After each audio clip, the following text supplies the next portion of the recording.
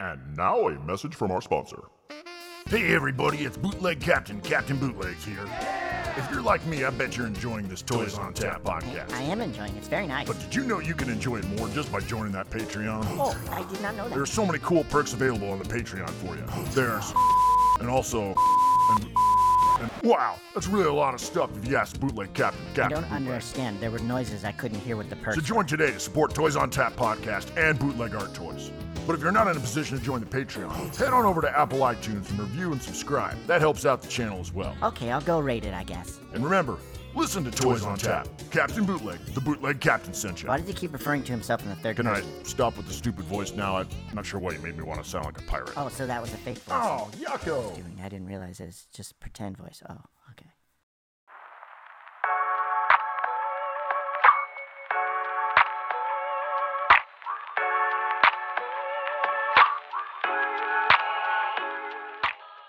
I'm stoked for this. I have seen your work. I've creeped on your work for quite some time. Ugh.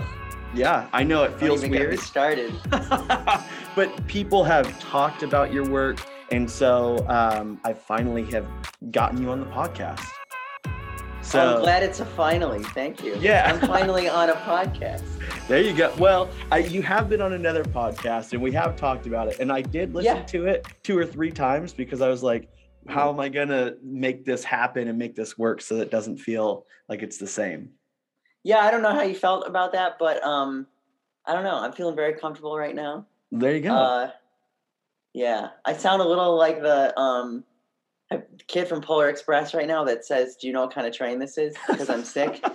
But so I was planning on this podcast being like my redemption podcast because I feel like my other ones I'm a little awkward in, and I was like, oh, this is gonna be the one where I'm like, I'm gonna show everyone how like super charismatic I am and stuff. But I mean, that night didn't sleep for 2 days, so I think that it's gonna be like, I'll have my redemption one next time. Yeah, there we go. We'll get you that's back what on. we'll say. So it's a long road to redemption. Okay, so we're gonna start from the top. Nekosatsu. Okay. Am I saying that correctly? Yeah. Great. Where does that name come from? Break it down for me, because full disclosure, I've searched and I can't find anything for like me. Like you're the only thing that comes up for when I type that in. So hell yeah. Yeah. Where does it come from? Yeah, no, okay, so it comes from DeviantArt, okay. Which is a little, it was my DeviantArt username in middle school. Mm-hmm. So needless to say, I've thought about changing it a few times now that I'm in college. But I guess it was supposed to be sort of like a combination of words of things that I like. Like Neko is cat, and I work a lot with cats and stuff just in my life. And the Satsu part was supposed to be like a Tokusatsu, which is like, do you know what that is? No. it's just like a Japanese, it's like a live action superhero show. Okay. So like Kamen Rider is a Tokusatsu. Mm-hmm. You could say like technically Godzilla is a Tokusatsu. Okay. It's like a very specific kind of show, but I like them. But anyway, so my idea for that was going to be like, combine things that don't really have anything to do with each other, but as one word, they kind of take on a new meaning. And that's what I felt like I was kind of doing with the figures, where I was combining a lot of odd things that didn't go together, but with the meaning that I guess imbue them with, it becomes its own entity, Yeah. So that's kind of what I had going for the name. I've thought about so many times changing it because all I think about is that it was my DeviantArt username, and there's no shame in that. You guys can look that up if you want. I'm sure I have some cringy comments from when I was 14 on DeviantArt you guys can dig up. But no, they're just like, I don't know.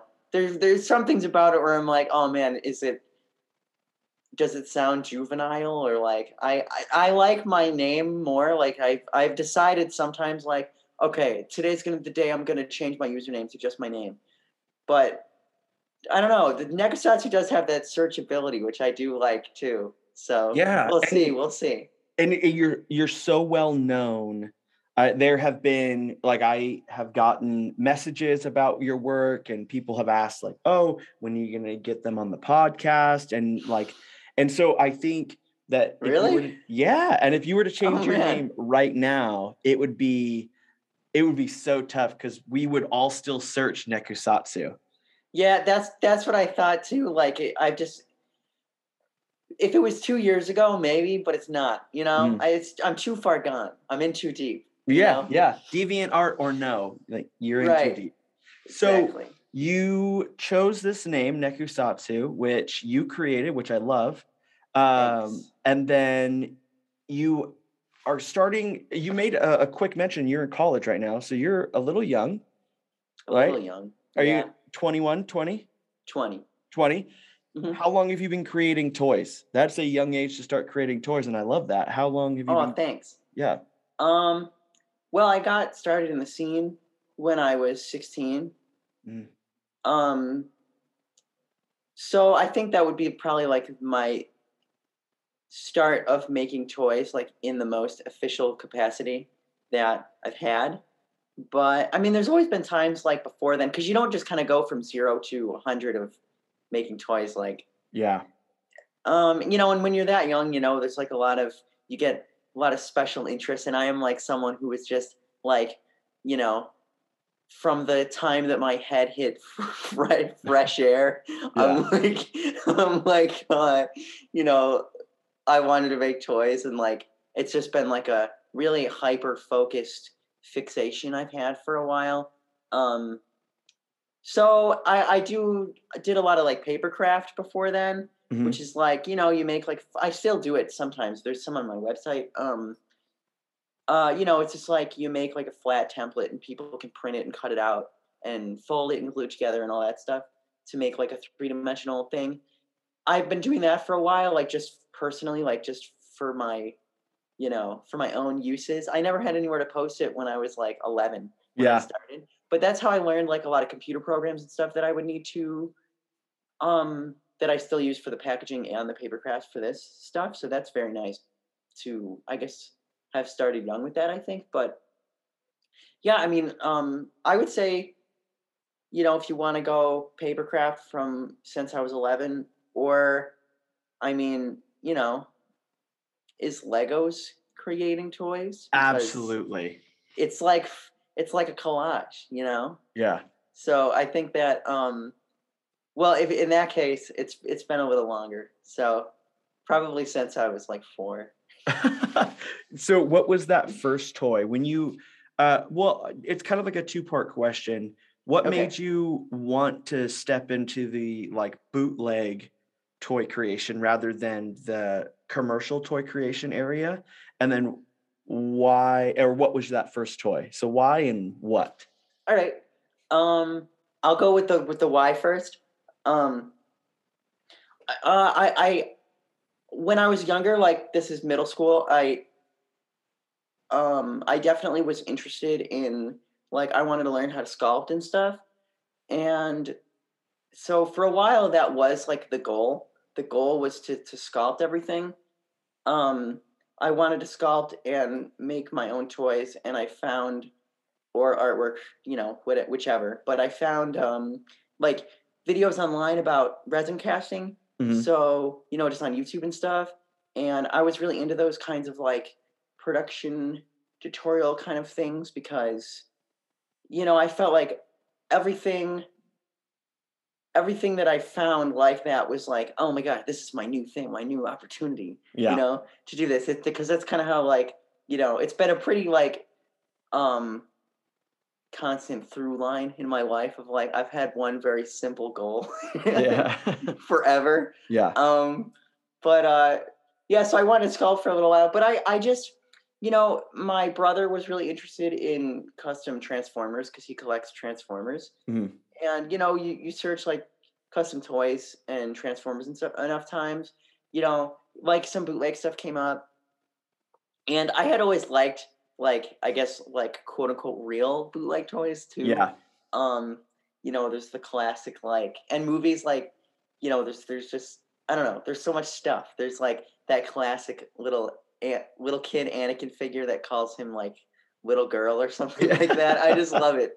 So like that kind of stuff I had always found funny, and the idea that someone is making them somewhere was kind of intriguing. There's something like, oh wow, this isn't.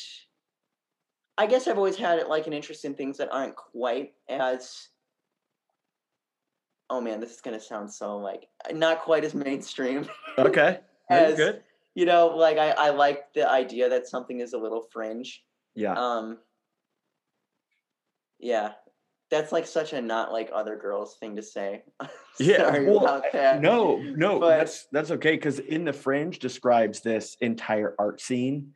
Yeah, I think you're right. Now. And so to say that you like something that is in the fringe, that you are describing how much you like bootleg toys then. Yeah, I think I just liked that aspect, that it wasn't quite something you could go into a store and just buy, and the idea too that there was some sort of like a nefarious side to it was sort of fun. Yeah. It's like, what's more like, I don't know, a toy can be such a like a little, not to put him down because I love him, but like, there's something sort of like babyish about it, or a little kid thing. But the fact that someone could maybe go to jail for making one is just so funny and like interesting. Yeah. Not like that was my goal, but but just, I don't know. There's like an intriguing little balance there. It's already taken out of its usual context because it's nefarious in some way, trying to pass off, trying to trick people. But so I've always been interested in that sort of part of it, and I found a lot of resin bootlegs too, like Falcon Toys and Killer Bootlegs and Sucklord and just Good Like Toys too, like just a lot of like different people who just came up in Google image searches. And I started realizing like, well, these aren't customs, they're something else. And I sort of put the pieces together like, oh well, I was so interested in that resin casting thing. Like if people are just, because I guess I wasn't sure, like people are really just cutting up action figures and making new stuff out of them. And I guess I didn't, it makes sense because I liked customs, but it doesn't, I don't know, there's like a middle step in there that you're producing something that was a little lost on me. I needed someone else to connect the dots for me a little bit. But so I really just like looking at customs. To really long story short. Did someone connect those dots for you before we move on to like what that first action figure was? Did someone help you along the way to connect those dots? No, it was just like me seeing the fact that, I guess what I meant to say was I didn't come to my own conclusion that casting the figures is something people did. I guess that's what I meant. Like I had to see someone else having done it before I had thought like, oh man, like, well, I suck at sculpting. That would be so much easier. I don't know. There's just, and I don't do it because it's easy. I've grown to really love it, but that was my first little like, I don't know, twinge of interest. Like, it's a good way to get your foot in the door. Maybe I could learn some skills while learning, not having to sculpt everything myself. For sure. I think there are times in which I get frustrated with like how difficult some of the things can be. And so like kit bashing would be absolutely the best thing, just throwing things from different action figures together and producing that. But there is something about producing something from the ground up that is yours, that's only yours, only you have created. And there's something cool about that. I agree. And I found though too, like, I don't really think now that doing it because it's easy is really for the right reason, or that it's true, because it's really not easy. The bootlegs, I think there's something, I don't know. It's like, I really toil over it. I overthink things in general, but I would say that,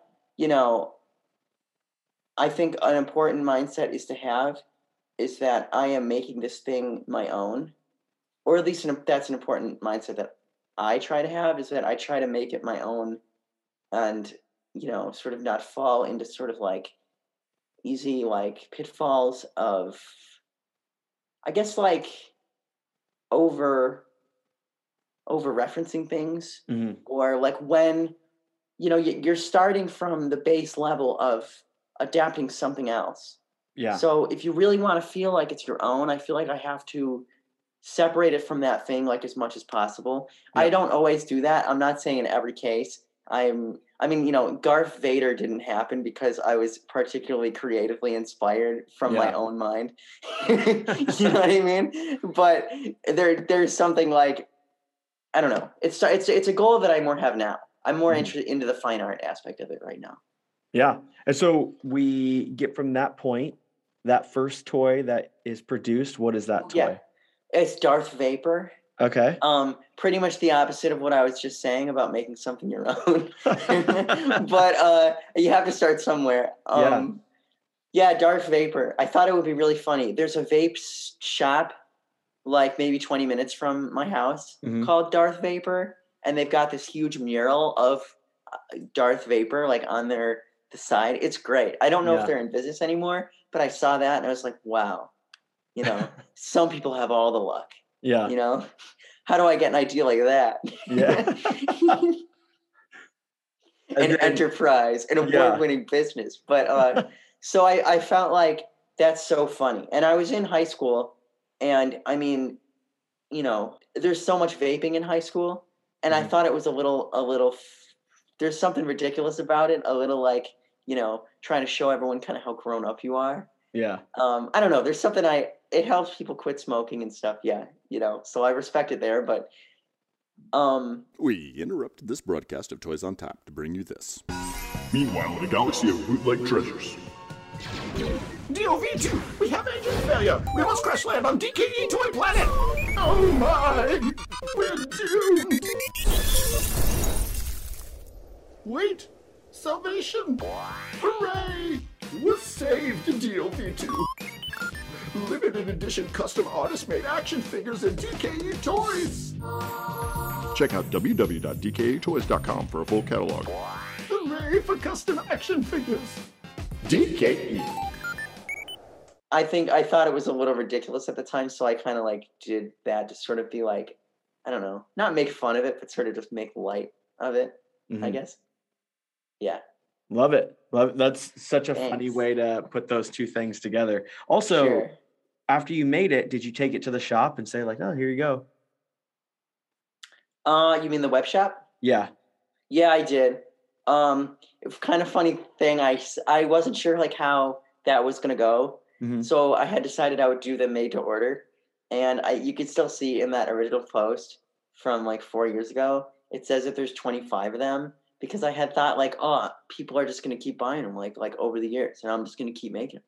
But I've never been able to sell 25 of anything, even right now, which is fine. I'm not complaining, but it's sort of like a funny, like, oh man, I was so naive kind of thing.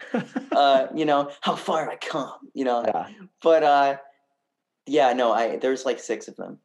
So don't be misled. Hey, but the post says 25, so we're gonna go. There's 25 out there somewhere. Someday in some coffee table book, someone's gonna think I made 25 of those, and I'm not gonna stop them. Don't. Yeah. Right. So, and I looked at the figures, and because I do this with every artist that comes on, and I'm interested in some of the figures because from an early on toy making thing, one of the figures that I'm most interested in is you already knew the difficulty of the copyright issue because you made the like Star Y, the copyright strikes back. Yeah. And which is great. Like you understood the reality that like, man, we at any moment can get in so much trouble. When you produced that, like what was going through your head? What was like, oh, I'm going to do this just in spite? Well, I wouldn't call it spite. I think it's more a little like, I don't know, maybe a little spiteful of other people who do the same. Not to take any jabs, because I have no hard feelings towards anyone, but I guess I am completely ambivalent to good and evil.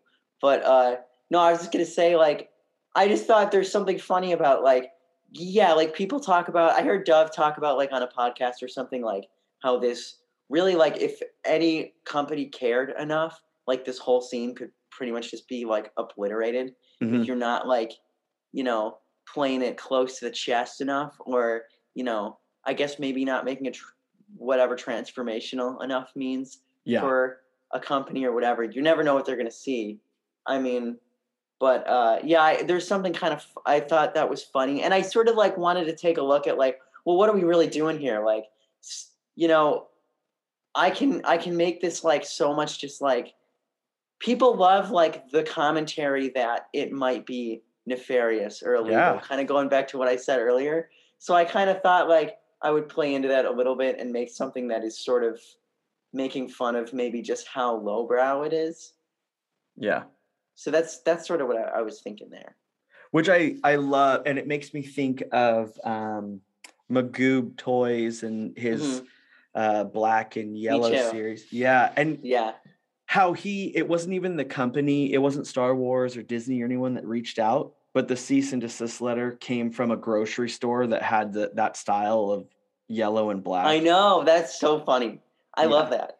But you never know. You never know. So it's just one of those things like, I think there's something too I wanted to say about like wow, like if your whole artistic scene can be wiped out for copyright reasons, like are we not doing enough to, I guess, sort of grow and change over the 10 years that we've existed, Yeah. There's something kind of like people sort of tend, I think, to be on a little bit. I mean, I'm the same way. I'm not trying to judge anyone. I mean, I made Darth Vader, We're not talking I'm not getting on a pedestal here. Yeah. But, just like, I think some people, the scene sort of has a little bit of this kind of treadmill effect where people are so inspired by each other, and it's not a bad thing, but people are so inspired by each other that they're all sort of, they want to make like a lot of the same kind of things, like, Darth Vader, like I'll just talk about that because I that was super inspired by Skip Bro. I love Skip Bro, and I love his the Star Wars packaging with like the illustrations on them that don't really like that are new, and there's something about that, and I was like, oh man, like I admire those so much. I want to capture that feeling of like I want to make one of those. That's something I'm really like. I think it's sort of an artistic insecurity that I have. Okay. To have that desire to be like, to see the more value in other people's work than my own. That's something I'm sort of trying to get out of. But I think that a lot of people are just like, they just really like all the bootleg people just really love all the other bootleg people, Yeah. So it's like they're always like, they always want to like have a little piece of what everyone else is having, which is fun. But I wonder where it's going to go because of that. I wonder if we're going to stay insular or if there will be more people to sort of, I don't know, like push the envelope a little bit. I'm excited to see. I'm not saying it doesn't happen, because it does happen. But yeah. Yeah, I think that is true. I was once told that all bootleg artists are just shuffling their money around from every other artist. Oh my gosh. Well, right. It's like a convention that doesn't do too well. Yep. So everyone buys each other's stuff. It's the same. It's not to say we're not doing well, but there's an analogy there. Like, it's sort of a little echo chamber. Like everyone is a fan of each other because a lot of the like fans then start making their own. So it's sort of like everyone is as into each other as they are into their own things, I think. Which I think hopefully it's makes fun. And hopefully it makes this scene grow, which I love. Me too. And I think, so you said a buzzword that I want to talk about. Ooh, all right. Artistic, insecurity? There we go. Yeah. So where does that come from? Because your work is clean. It looks great. Other people want it. It's in shops. You've been at Decon or SDCC? Yeah, both. So, and people have bought your work and people talk about your work even outside of like right now. And so where does that come from? I think just insecurity personally in general. Okay. I feel like I don't know. I've never had like till recently, I feel like a very strong sense of myself. Mm-hmm. Not to get like too personal, but no, let's do it. I feel like there's talk about it. Well, all right then. I feel like there's there's something to be said for like, you see how, I guess there's something like I was never really that confident with how I could sort of portray myself in real life. So I really liked the idea that the bootlegs kind of give me this sort of front to perceive me, mm-hmm. where people kind of like it spoke for me a little bit. Yeah. And that was just like something I've definitely, I think, grown from. But there's something about like, you see that or or like coming from, making your artwork that way, you sort of, I don't know, it becomes really easy to see what's working for other people and feel like you want that because your art is such a representation of your worth to you. Mm-hmm. You know what I mean? Not a very healthy place to be. I'm thankful to say. We interrupt this broadcast of Toys on Top to bring you this. Earth to Kentucky. Aliens have landed. Earthling. I want lowbrow art and bootleg toys. Well, you come to the right place. Earth to Kentucky is a shop for folks who love vintage, sci-fi, lowbrow, and art bootleg toys. They're located over there at 836 Main Street, Covington, Kentucky. Toys. They carry original art, vintage action figures, designer bootleg toys, and and t-shirts, designed exclusively for their store by some of their favorite artists. Thank you, Earthling. I enjoy Earth to Kentucky. I have all my favorite bootleg art toys. Hey, look at that over there! It's a spaceship! I need to go now. Someone's filming me in my spaceship. Shop now. www.earth2kentucky.com. That's earth2kentucky.com. Or just land your spaceship when they're open. That I am in a way better place in my life right now. Yeah. But I think that is probably why. I'm not saying everyone experiences that here. I mean, there's inspiration from other people is one thing. I mean, I'm sure, there are other reasons why people do the same thing, but that is definitely, I think, just retrospectively, where some of that artistic insecurity came from. I feel like I would have that same feeling about just other things in my life in general at one point. Yeah. Would you say that this scene has given you almost like a liberation through almost like living out through your art more and more? Yeah. I mean, it helped me a lot when I was in high school. And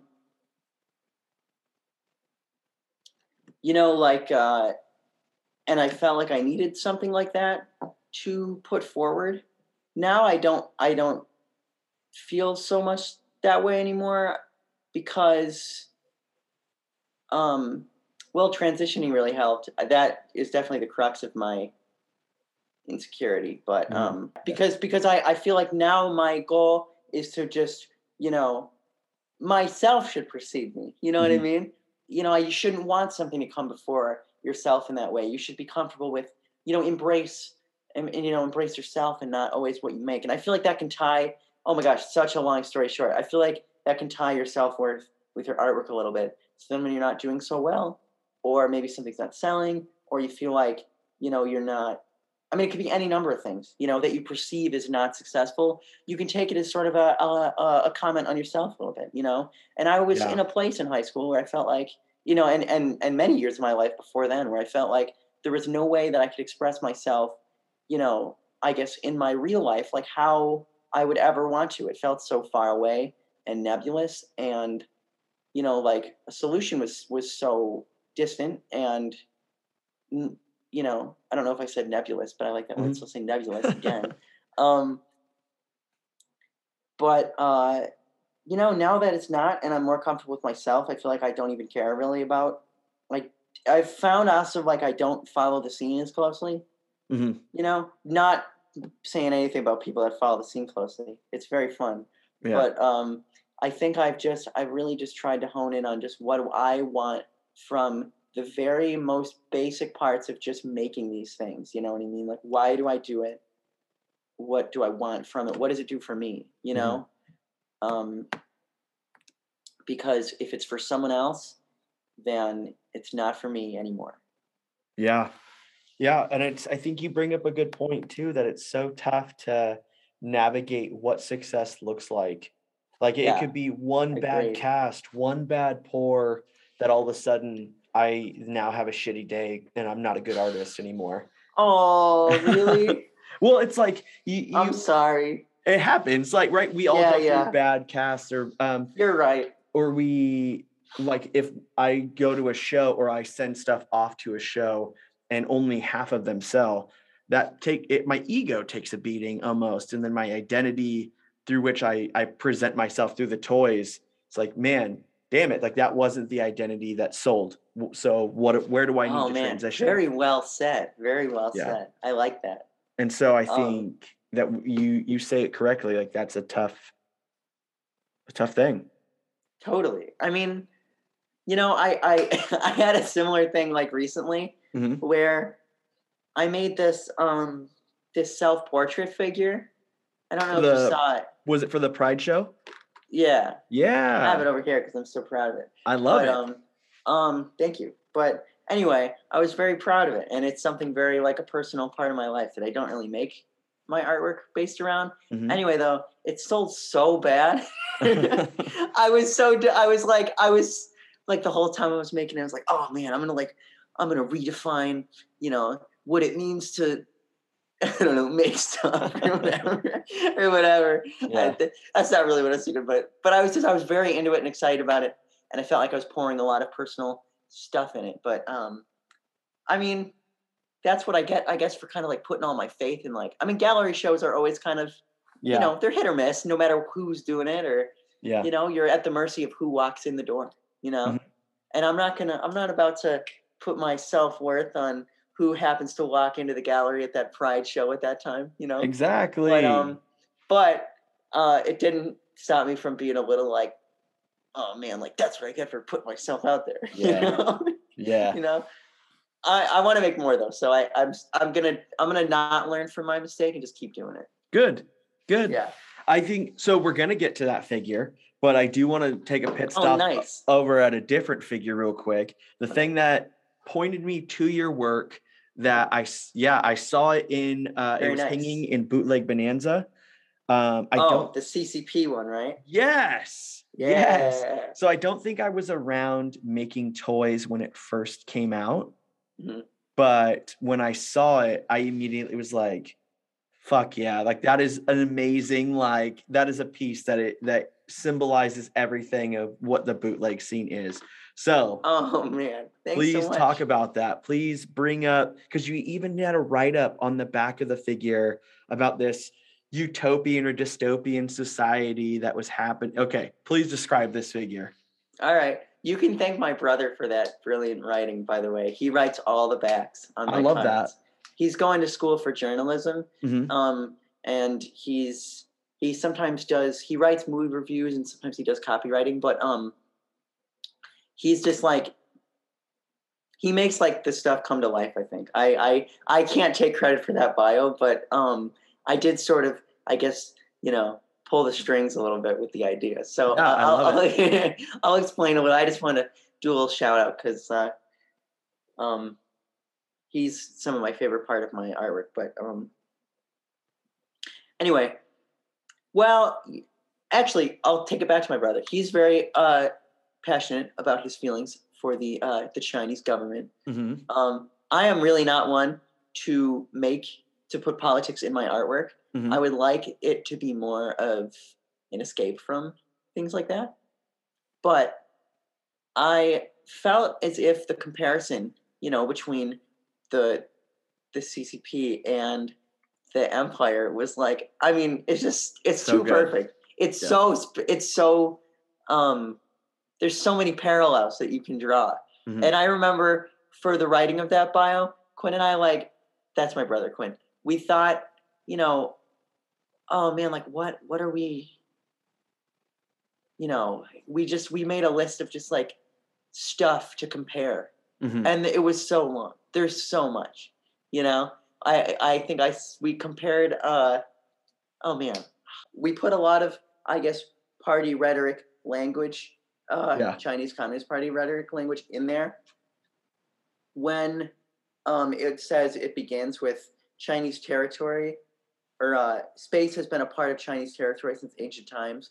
We are kind of trying to comment on the fact that this was around the time when there were a lot of squabbles over the ownership of the South China Sea, and they were building I think it was like artificial islands like too close to India or something. I'm sorry if I'm getting this wrong. It was a little while ago, but that kind of like idea that, you know, if you're big enough, you can own kind of whatever you tell your people you own. Yeah. And they sort of embody that for me, you know. They do it with Taiwan, you know, or I'm sorry, Chinese Taipei, you know. So I think that, so that's what we were trying to say there. A lot of comparisons just like that, though.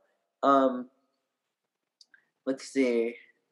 Kashyyyk, I think we were trying to say associated territories such as Kashyyyk. So we were trying to say, because in Star Wars, Kashyyyk is like, you know, it gets enslaved by the Empire, I'm pretty sure. If the Force Awakens, or no, Force Unleashed video games are anything to say, I don't know if those are still canon, but it gets enslaved. But I thought it would be kind of like we thought it would be a cool, like, you know, to say a comparison to say, like, because they sort of take places over and then kind of, you know, their media sort of, I mean, they do it with Taiwan, where they talk about how happy the people of Taiwan are to be finally a part of the Chinese government and stuff like that, when it's really not the case. So I thought it's a little bit of an extreme example, but just so various comparisons like that. I thought that there's so many. I'm not going to go through them all, but we had a lot of fun coming up with that stuff.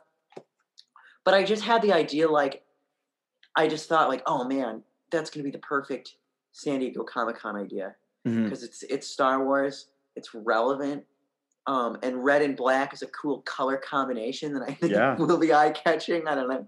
I don't usually think about that, but I had a maniacal plan to sell a bunch of them that year.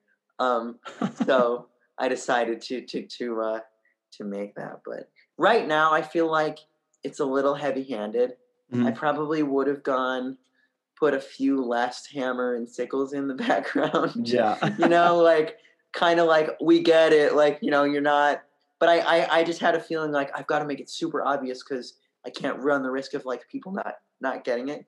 I didn't really think about that stuff now. I like it to sort of be ambiguous, but for this idea, I was concerned with that. But yeah, I think that's just where the idea came from. Both of our sort of interest in, you know, I guess how different some places are from where we live, you know, and how different people's lives are. It's interesting, especially when you feel like, you know, empathy for people who their whole, you know, being can be defined by something like a government that mistreats them and mistreats others, you know. It's Yeah, that's terrible. I mean, and so you took that to Comic-Con, and you had this dark idea, like, oh, I want to sell a bunch of, and I saw that was your biggest run. Yeah, it was. How many did you make? It still is. Okay. I made 30. Okay. Yeah, which back then was I'll admit now, retroactively, it was a huge pain in the ass to make 30 of them. It was a struggle. Some of the casts, like, thank God I painted over it, a lot of it, because they were rough. If I didn't paint them, you know, I had to paint it. Yeah. There's no going back. They sucked. But it was, I'm proud of them now. You know, like, I think that for the time I had, and I was doing it during high school, or maybe I was in college. What year is this? Oh no, I was in college. Okay, I was doing it during college. That must have been my first year. We interrupted this broadcast of Toys on Tap to bring you this. The bootleg Bible. Okay, dude, why am I at the library? Shh. I'm looking for the bootleg Bible. The bootleg Bible? Shh. Yeah, it's a beginner's guide to bootleg toy making. It helps aspiring artists make their own toys. You can order it at BlueMondayPress.com. Wait, we can order it? That's right. The Bootleg Bible, a guide to bootleg toy makers, published by Blue Monday Press, includes interviews with bootleg artists like The Suck Lord, Ryka, Obvious Planet, Larby World, Marquee Marauders Club, Bengor, Trap Toys, and art from a whole host of other artists all around the world. Also includes a step-by-step beginner's guide to bootleg toy making. So order yours today at BlueMondayPress.com. Why are we even at the library? I don't know. Shh. The Bootleg Bible. Order now at BlueMondayPress.com. But, a lot of micromanaging to make 30 guys while you're in school. Yeah. For a deadline. But now I like making more of them. Sometimes I do, sometimes I don't. The last run of figures I made, I did 28. So I'm sort of creeping up there still. Like, it's becoming more manageable. But back then, I was just like, oh, man, I was dreading it. Yeah, I was dreading it. I love them now, but I was just, I don't know. Yeah, I don't like doing runs. I work with Dove just like everyone else does when we work with DK Econ and stuff. And when he says you need a run of like a certain size, I always dread that because I don't like making runs all the time. No, you're right. You're like, I want to run away. Yeah, I want a run of like 4 that I'll do for you, but he's never into it. So you've mentioned these conventions a little bit, and you've been at DCon and SDCC. Do you actually go and run a booth at these conventions, or do you just I wish. Oh, man. So I wish I did. Okay, so here's how it works. I have done a booth at 5 Points Fest. Oh, and a little shout out. I'm doing it this year. Rad. So if anyone wants to come down and see me and say hi, that would be so good. But anyway, I just do it through Dove. So he'll, I'll contact him and ask him, like, with a little pitch for an idea if I want to do it that year. For a while, it was kind of getting to the point where I did it every year, a few times a year. So I didn't really have to ask as much, but I'm taking a little break now because the schedule got a little overwhelming for me. Yeah. Especially with a lot of just personal stuff in my life to work out. But anyway, and Dove will be super great, and he'll advertise my little guys, and he'll set up his booth and put him in there. So that's typically how I've made, like, I guess my work has made, like, appearances. I mean, it's similar to how, like, people do gallery group shows, but it's just at a convention, similar thing. I wish I went to some of these places. I mean, I did get to show some stuff in China, but, like, I didn't get flown out there. What gives, Dove? Yeah. But they didn't want this one, by the way. I couldn't imagine why. They didn't want the CCP one. But anyway, it just works like that. Is that what you meant? Yeah, because I think I've seen, that people do fly out and they do all that stuff, and I would love to. I just California's so far, Yeah. I do 5 Points Fest because it's like 6 hours away, and that's a little far for me. Mm-hmm. But California. The plane ticket's going to be as expensive as probably a lot of the 5 Points Fest trips. So I just feel like, and to work so hard to make stuff and then basically pay like basically all my earnings would be on the plane. So I feel like I'm not shedding too many tears over it. I do want to visit. I would love to visit because so many people come out there who, are in the bootleg scene that I would love to see or meet for the first time or whatever it is. So I'll go, but I just haven't been in a position like to do that yet. Yeah. And I think I live in San Diego, so going to these things it's a lot easier, but if I didn't live here, I wouldn't go. So you get it. Yeah. Yeah. Cause And when I go, so for Decon, I'm going to drive up to Anaheim and I'll be there for the weekend. But nice. Oh man, but I won't have my own booth. I'll just be hanging out and like walking around and interacting like everyone else. Yeah. And so I think that is a good glimpse into how I would act, even if I didn't live here. Like I'm just gonna visit. And see You're right. Yeah. And so my stuff will, like, Dub is selling something I'm doing for Designer Con, which is cool. What is it? What is it like? Well, I can't share because it's on the podcast. Oh, crap. Yeah. I'll send you a message with what it is. But I'm trying to end your career. But I think sabotage. It'll be cool to see that and him selling it. But yeah, I don't ever think part of that artist insecurity stuff. Like I'm not insecure about my art, but I'm insecure about how big I am and whether or not I could even run my own booth and have my own booth. Oh, you don't have anything to prove, you know? Yeah. You're out here making stuff just like everyone else. I used to think about that kind of stuff too. And I'm not trying to say it in some kind of grandstanding way. I mean, there's definitely there's value in worrying about that sort of thing. I mean, if you're going to go through all the trouble, it's like, of course you'd want to make sure it's successful. But you know, I don't know. I feel like, you know, maybe that's okay. You know, you'll get there. Yeah. At one point. You'll get there. So I mean, I'm not in a position where I can very lucratively, you know, I don't know how I would do it one of those places, you know?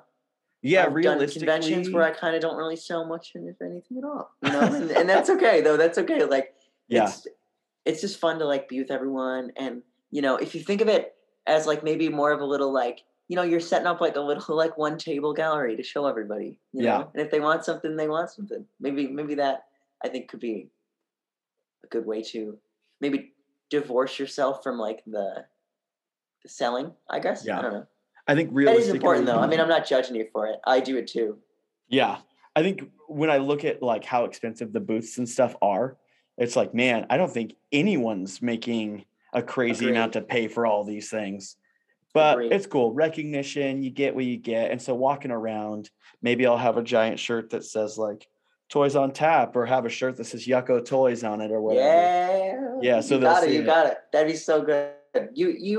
It's such a good, like, I mean, this is just from going to 5 Points Fest. It's such a good, it's such a good group, you know? Yeah. You get there and it ends up not really mattering like how well the booth does. Cause it's like, you're just so happy to see everyone and they're happy to see you. Yeah. And I mean, you've got this podcast thing going. I mean, that's so great. You know, it's something like, you know, you become like just another little bit of the glue that holds everyone together, you know? Yeah.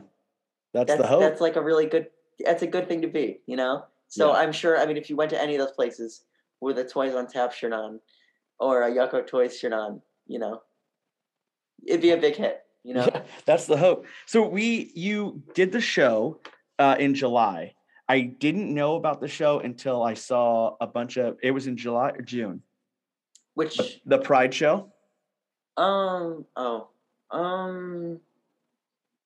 I don't remember. I can't remember. We'll just say one of the J's. Let's see if I can pull. Okay, June 19th is when that show was. All right, so definitely not July. Yeah, was that localized to a certain spot? Because by the time I saw that it was happening, I know that it was a full show, but I only saw a couple of the toy artists doing it, I think.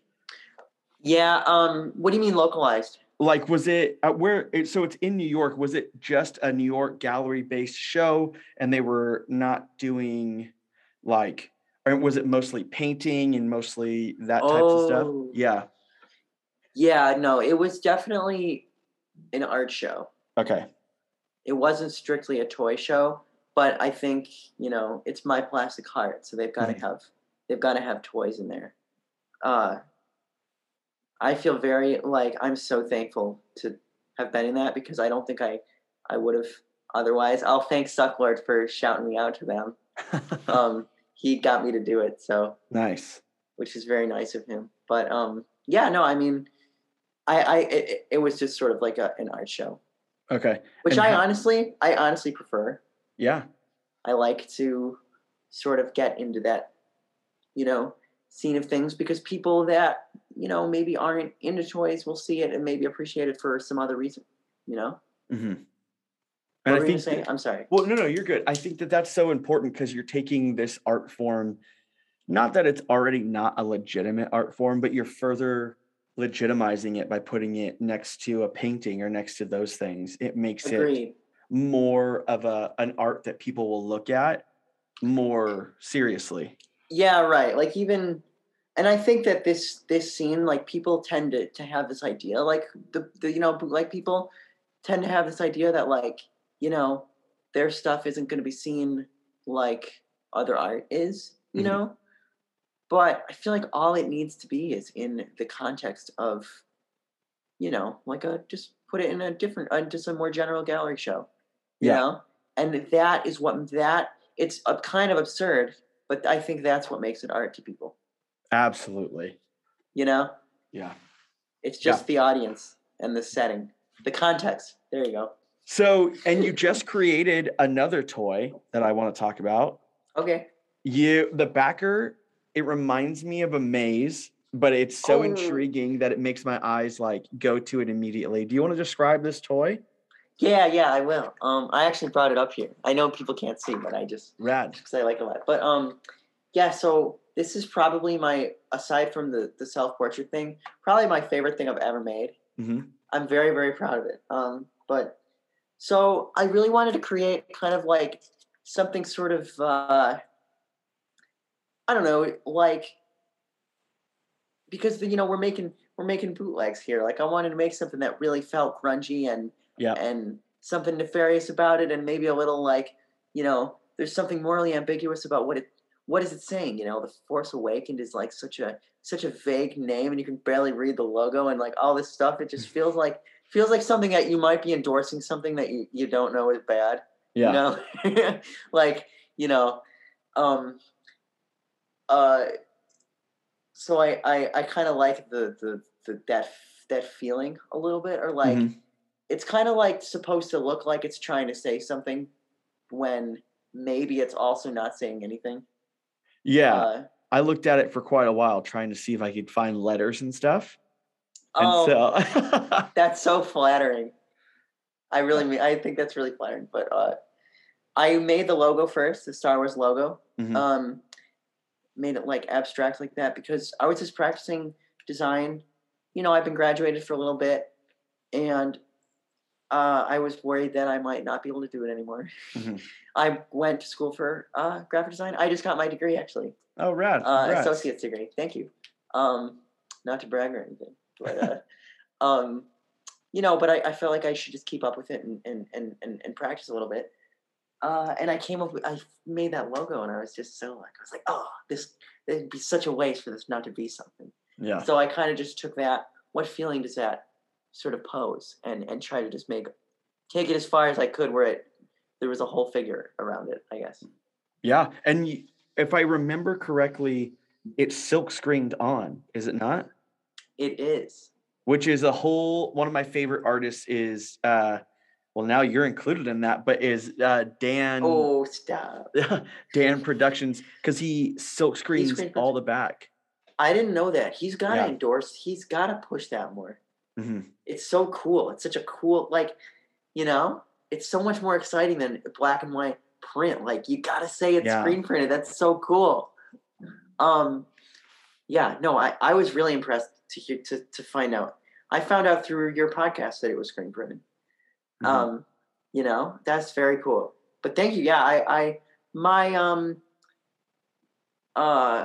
mom used to work at Great Arrow, which is a screen printed greeting card place. Mm-hmm. She was the designer there, or a designer, but she was also a printer for a little while, I'm pretty sure. Unless she worked in shipping. She's going to be mad when she reads this, or when she listens to this, and I don't remember what she did. Yeah. But I know that she does know how to screen print, so she helped me along. Mm-hmm. And during this time, I was really inspired by screen printing because I had an internship at Red Disc, which is like an artisan screen printed wallpaper place. Mm-hmm. where I got to work in the print shop, and I got to design some wallpaper for them, which was pretty nice. But there was, I was around screen printing a lot. I made a new friend who was my coworker named Maddie, she's a printmaker. And I just felt like I was just so into it. It felt so cool, like screen printing. And I felt like, damn, like, why have I never done that? Yeah. And there's something sort of like, I felt like at that point, I was sort of like creatively stifled. I was like, I feel like I do the same thing every month, same process to make the cards, same process to make the figures. It was getting boring, and I felt like I was ready to just be like not excited about bootlegs anymore, which has happened a few times, this time not out of artistic insecurity though, but just fatigue of there you go. Doing a lot of the same sort of thing. So that's why I wanted to screen print it, and I wanted to just make something a little more fine art seeming. So I cut all the blisters by hand, just with an X-Acto knife, which was really tedious. I'm not going to do it again, but yeah. And I hand painted them. There's like spray paint on it. It's like white, red, and silver. Thank you. Wait. We got to go back. Okay. What do you mean you cut the blisters by hand? Do you what's that process? I got just 2 giant pieces of like gray chipboard. And I knew the size I wanted. This is just like a slightly bigger than a 6x9. So I had just printed out, like made an Illustrator, just like a rectangle that was the same size, and printed it out, and I cut it out, and I traced it on, about 30 times on this huge piece of chipboard, and I just with a ruler just cut them all out. Oh my gosh. It took forever. And my arm was very sore. Yeah. And the boards were so huge. I had to do it all on the floor.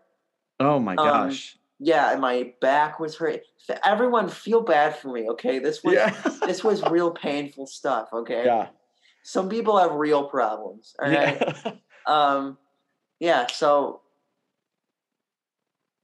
it was tedious. I'm pretty excited out of this frustration. I got a Cricut cutter, which is like a machine that you can like program it to cut paper and cardboard and stuff into like different shapes, like almost like a die cut. Yeah. I'm never going back to. I don't know why I thought it was a good idea. I was impatient. I didn't want to wait for that thing, and I was just like, I just wanted to do it all myself. And I thought like, if I have a corner rounder, then that's all I need. But then I kind of didn't really realize like how sore my fingers would be, and how I'm not really like extremely that strong enough to cut like super thick piece of chipboard, like, probably what amounted to like, 120 cuts in total on the floor. It was kind of dumb. Wow. Don't give me too much credit. It was sort of dumb. So what makes you use... Before I have one more question, then we'll close out, but I have this question too. Okay. What makes you use chipboard? Because chipboard is so thick and durable, versus like I use art backers, whatever you ship prints in, just that thinner cardboard. Yeah. Man, it's thick enough. That's a good idea. Yeah. Thick enough where it's not going to bend like crazy, thin enough so that when I do have to cut it, but usually the 2 sizes that I do figures in are 6x9 and 5x7. And you can buy both of those sizes already pre-cut, and it's amazing. You bastard. It's awesome. Damn. And so, what makes you use chipboard? Because that's thick. I know, it's thick AF. I wanted it to be really like substantial feeling, because I wanted this to feel a little more like a fine art piece. Yeah. Plus, I felt like all my cards, something I don't like about my own things is like all my cards, they're like so thin. They're solid, but they're just so thin. It's like, I felt like that's always been something I haven't liked. I mean, you can name anything I've made, and that will be my complaint about it. So I just felt like, if I don't have to send it to a print shop, like screen printing, it doesn't have to, the paper or whatever you're printing on, it doesn't have to bend. It can be as thick as you want. So I just wanted to take advantage of the fact that it can be that way, and just be like, this is the moment where I make like the thick card thing of my dreams, Absolutely. that I've been wanting to do for my whole career. So that's kind of that was my thought process there. Yeah. Really just desperation for thickness. So I have to ask you a question that I love asking artists such as yourself. Okay. What is it like to be a female creator that creates in the bootleg world that is like overwhelmingly male dominated? What does it feel like to create art in that type of a section, whatever you want to call it? Well, I'm only like 2 years into my female career. Yeah. So it's a little hard to say. Mm-hmm. Because sometimes I feel like, I mean, I'm a female, but I feel like I'm just a little different from them sometimes, or from a lot of people. I guess though, like, it doesn't bother me. I feel like, it's just one of those things where it doesn't influence my, I mean, apart from that, the self-portrait thing that I made. I mean, I've been embraced enough by the scene where I feel like I'm pretty much just treated like everyone else, Absolutely. Whether they're a female resin artist or a male resin artist, So I guess I don't know. I feel very, very appreciated by them, though. Mm-hmm. I wanted to say this because, and I can't believe I forgot. But Medusa's Wild is such a sweetheart. He said such nice things about me on her episode. I just that was like just so, I don't know. It made my whole life. But yeah. So I don't know. I guess I don't feel really much of anything except just appreciated. I mean, I guess maybe my. Maybe not feeling quite like I'm one of them is just an insecurity that I will get over eventually. I mean, I hope it is, because I don't have any or many feelings in myself like that anymore. But when you put it in such a small, almost like a microcosm, it's like you can see, it's like the difference between like the jungle and a little terrarium. Like everything happens so much more noticeably. It's like I feel like, sure, there's times when, I feel like I don't belong, but that's no different from just life in general. And, I feel like I've just been nothing but, embraced by everyone, and it's been a really good experience, no matter who they are, That's rad. But yeah, so Medusa's Wild was very sweet. I did appreciate that, and I feel good. Highly of you. Oh, well, thank you. I think highly of her, and I feel like that made me feel very validated that she sees me that way. Yeah.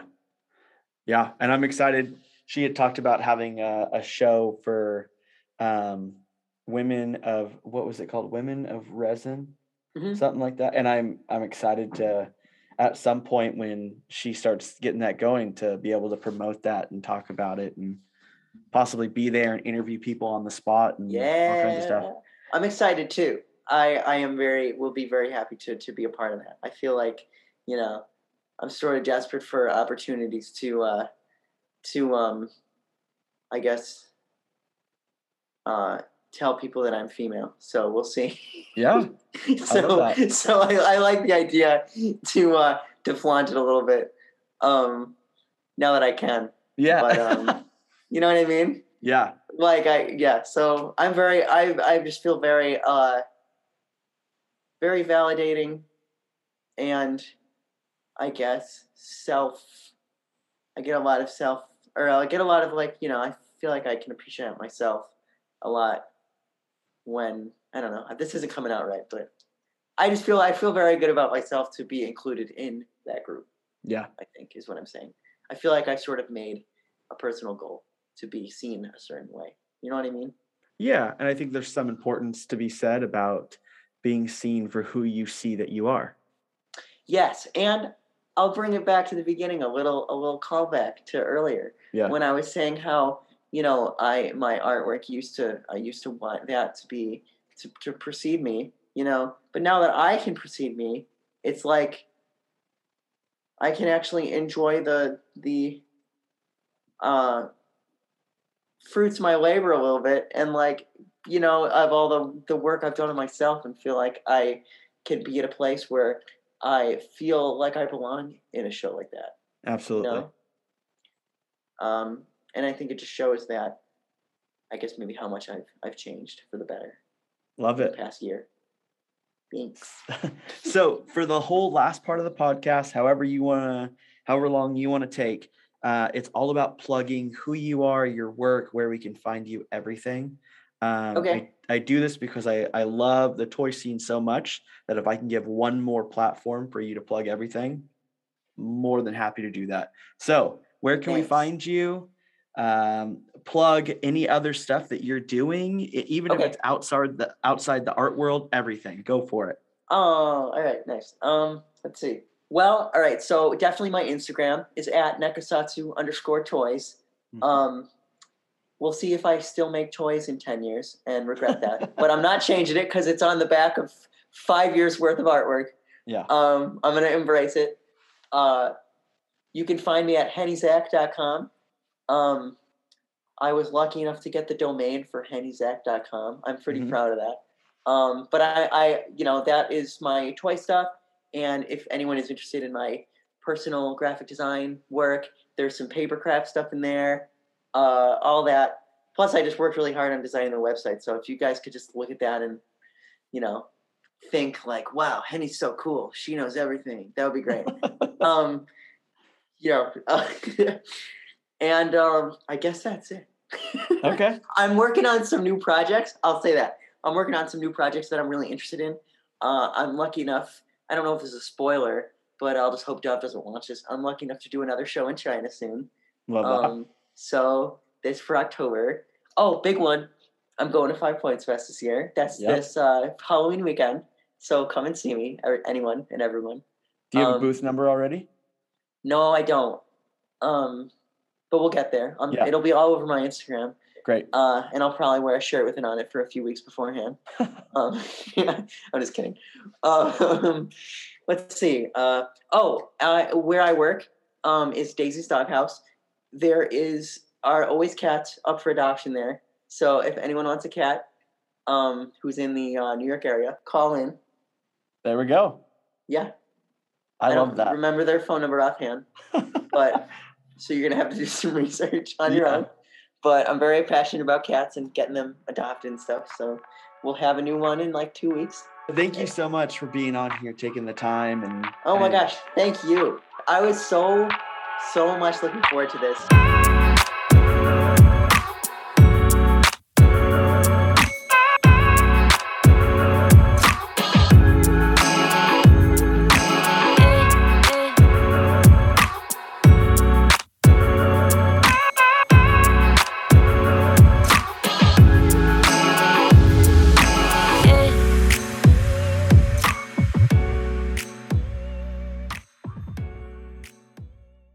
New from Toys on Tap. The next episode.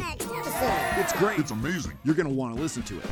It's not right now, though. You're going to have to wait till the next episode to listen to it. Oh, when's that? The next one. Cool. Toys on Tap. The next one's going to be good, too. So stay tuned and listen to that.